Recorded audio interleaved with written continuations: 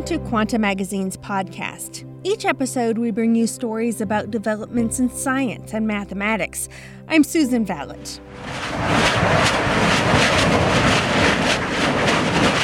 You may have seen the recent footage of glowing orange lava flowing from Kilauea's East Rift Zone on the Big Island of Hawaii. Scientists need a way to measure the flow. They often turn to the Navier-Stokes equations.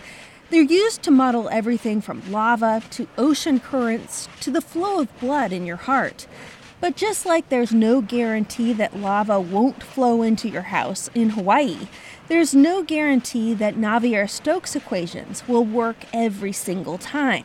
Some mathematicians are trying to change that.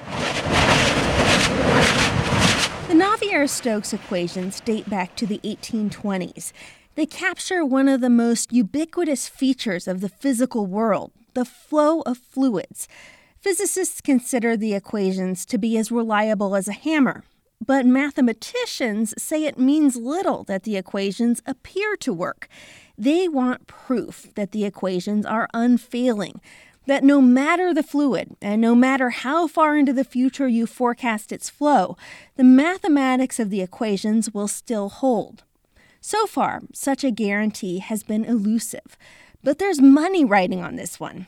The first person or team to prove that the Navier-Stokes equations will always work, or to provide an example where they don't, stands to win $1 million. The money's from one of 7 Millennium Prize problems endowed by the Clay Mathematics Institute. Mathematicians have developed many ways of trying to solve the problem. New work posted online last September raises serious questions about whether one of the main approaches pursued over the years will succeed. The paper in question is by Tristan Buckmaster and Vlad Vikol of Princeton University. Here's Tristan Buckmaster. For mathematicians, a lot of us think that the Navier-Stokes equation is ill-posed. Many physicists believe the opposite.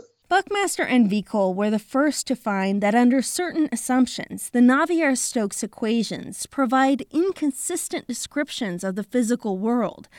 Buckmaster says the issues they've highlighted with the equations show that people might have to rethink them.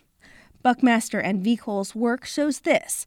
When you allow solutions to the Navier-Stokes equations to be very rough, like a sketch rather than a photograph, the equations start to output nonsense. They say the same fluid from the same starting conditions could end up in 2 or more different states. It could flow one way or a completely different way. If that were the case, then the equations don't reliably reflect the physical world they were designed to describe. To see how the equations can break down, let's look at it this way. Imagine the flow of an ocean current. There might be a bunch of cross currents within it, with some parts moving in one direction at one speed and other parts moving in other directions at other speeds. These cross currents interact with each other in a continually evolving interplay of friction and water pressure that determines how the fluid flows. Mathematicians model that interplay using a map that tells you the direction and magnitude of the current at every position in the fluid. This map is called a vector field. It's a snapshot of the internal dynamics of a fluid. The Navier-Stokes equations take that snapshot and play it forward, telling you exactly what the vector field will look like at every subsequent moment in time. The equations work. They describe fluid flows as reliably as Newton's equations predict the future positions of the planets. Physicists employ them all the time, and they've consistently matched experimental results. But mathematicians want proof that the equations will work no matter what vector field you start with, and no matter how far into the future you go. For mathematicians, the equations must always give you a unique new vector field. This is the subject of the Millennium Prize problem. It asks whether the Navier-Stokes equations have solutions, or vector fields, for all starting points for all moments in time. These solutions have to provide the exact direction and magnitude of the current at every point in the fluid. Solutions that provide information at such infinitely fine resolution are called smooth solutions. With a smooth solution, every point in the field has an associated vector that allows you to travel smoothly over the field without ever getting stuck at a point that has no vector, a point from which you don't know where to move next. Smooth solutions are a complete representation of the physical world, but mathematically speaking, they may not always exist. Mathematicians like Buckmaster worry about this kind of scenario. You're running the Navier-Stokes equations and observing how a vector field changes. So what could happen is that you have a solution to the equation that is smooth, but somehow at some point a particle of the fluid is moving infinitely fast. And then it's no longer a smooth solution to the equation.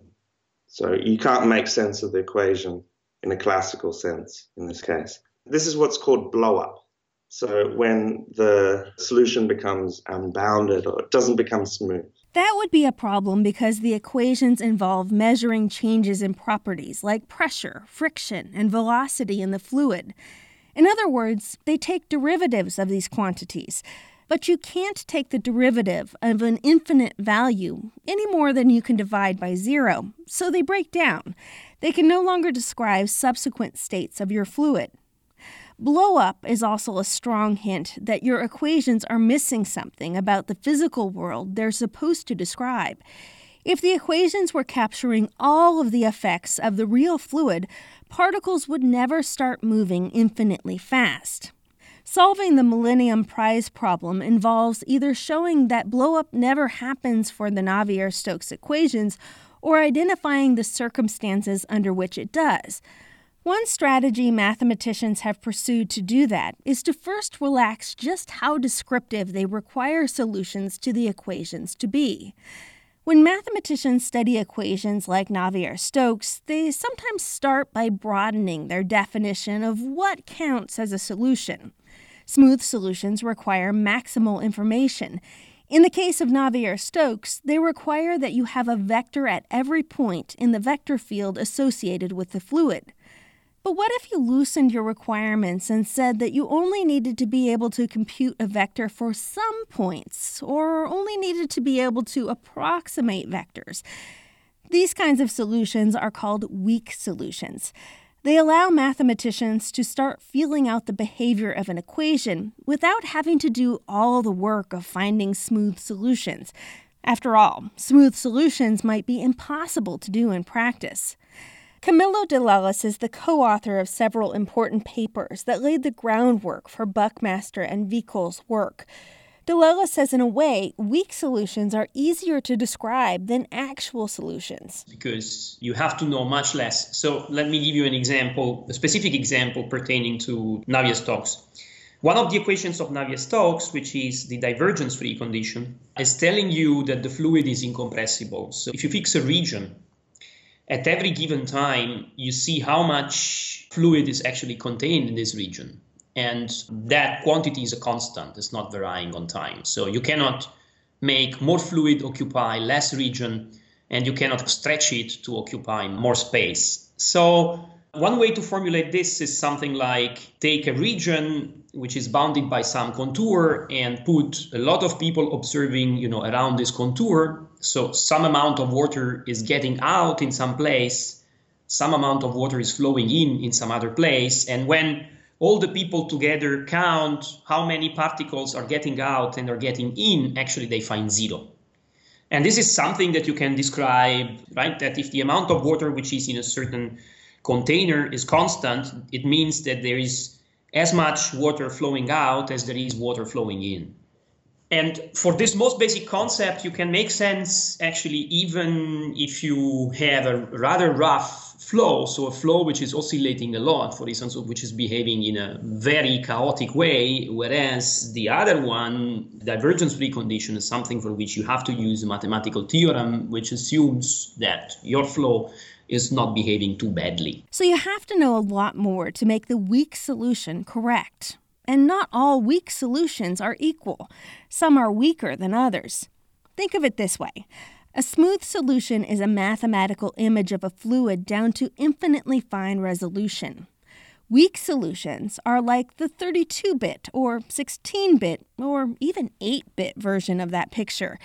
It's the difference between the graphics of Atari's Pong in the early 1980s and Grand Theft Auto on a Sony PlayStation 4 today. In 1934, French mathematician Jean Leray defined an important class of weak solutions. Rather than working with exact vectors, Leray solutions take the average value of vectors in small neighborhoods of the vector field. Leray proved that it's always possible to solve the Navier-Stokes equations when you allow your solutions to take this particular form. In other words, Leray's solutions never blow up. Leray's achievement established a new approach to the Navier-Stokes problem. Start with Leray solutions, which you know always exist, and see if you can convert them into smooth solutions, which you want to prove always exist. It's like starting with a crude picture and seeing if you can gradually dial up the resolution to get a perfect image of something real. Buckmaster says a possible strategy is to show these weak Leray solutions are smooth. He says if you show they're smooth, you've solved the original Millennium Prize problem. This whole Millennium Prize is important for prediction and knowing that, is this a physically valid equation? I mean, if we no longer have a solution, maybe this equation is not capturing all the effects of a real fluid because something is happening at the small scales that this equation is not capturing. But there's one more catch. Solutions to the Navier-Stokes equations correspond to real physical events, and physical events happen in just one way. Given that, you'd like your equations to have only one set of unique solutions. If the equations give you multiple possible solutions, they've failed. Because of this, mathematicians will be able to use Leray solutions to solve the Millennium Prize problem only if Leray solutions are unique. Under the rules of Navier-Stokes, non-unique Leray solutions would mean the exact same fluid from the exact same starting conditions could end up in two distinct physical states. That makes no physical sense. It implies that the equations aren't really describing what they're supposed to. Buckmaster and Vicol's new result is the first to suggest that might be the case for certain definitions of weak solutions. In their new paper, Buckmaster and Vicol consider solutions that are even weaker than Leray solutions. These are solutions that involve the same averaging principle as Leray solutions, but also relax one additional requirement. They use a method called convex integration. It has its origins in geometry by the late Princeton mathematician John Nash. Using this approach, Buckmaster and Vicol prove that these very weak solutions to the Navier-Stokes equations are non-unique. Buckmaster says some of these solutions are known as nightmare solutions. Nightmare solutions are solutions which are completely at rest. No fluid is moving. And then after some time, the fluid starts moving on its own. There's no energy put in the system or whatever. It just moves by its own, and then it stops moving again. Of course, this is not a physical fluid. I mean, if you could do this, then you could solve the energy crisis because you could create energy from nothing. For example, Buckmaster and Vicol show that if you start with a completely calm fluid, like a glass of water sitting still by your bedside, two scenarios are possible. The first scenario is the obvious one. The water starts still and remains still forever. Buckmaster says the second scenario is fantastical, but mathematically permissible, and it's how nightmare solution got its name. You put a glass of water by your bedside, and you fall asleep. It was completely still. You fell asleep, you woke up in the middle of the night, and it started moving. And then you went back to bed, and then it went flat. And it was like a nightmare. Vicol says this proves non-uniqueness because you can construct at least two solutions from the same initial data. Buckmaster and Vicol prove the existence of many non-unique weak solutions to the Navier-Stokes equations. The significance of this remains to be seen. At a certain point, weak solutions might become so weak that they stop really bearing on the smoother solutions they're meant to imitate. If that's the case, then Buckmaster and Vicol's result might not lead far. Mathematician Camillo de Lellis calls their work fantastic. but also a warning. You could argue, okay, it's a warning for the weakest notion of weak solution, but there are many other layers on which actually you could still hope for a much better behavior. So this is maybe my partial impression. But if you had asked 20 years ago, is a theorem like their theorem possible? I think nobody would have answered yes. I mean, okay, so conceivable maybe that such monsters exist, but I think pretty much everybody would have bet that even if they exist, a proof of their existence would have been not reachable. Buckmaster and Vikol are thinking in terms of layers. They have their sights set on Leray solutions. They aim to prove that those two allow for a multi-track physics in which the same fluid from the same position can take on more than one future form.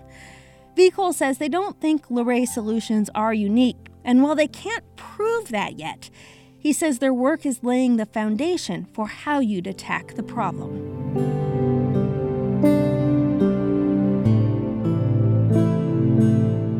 Michelle Yoon helped with this episode. I'm Susan Vallet. For more on this story, read Kevin Hartnett's full article, Mathematicians Find Wrinkle in Famed Fluid Equations, on our website, quantamagazine.org.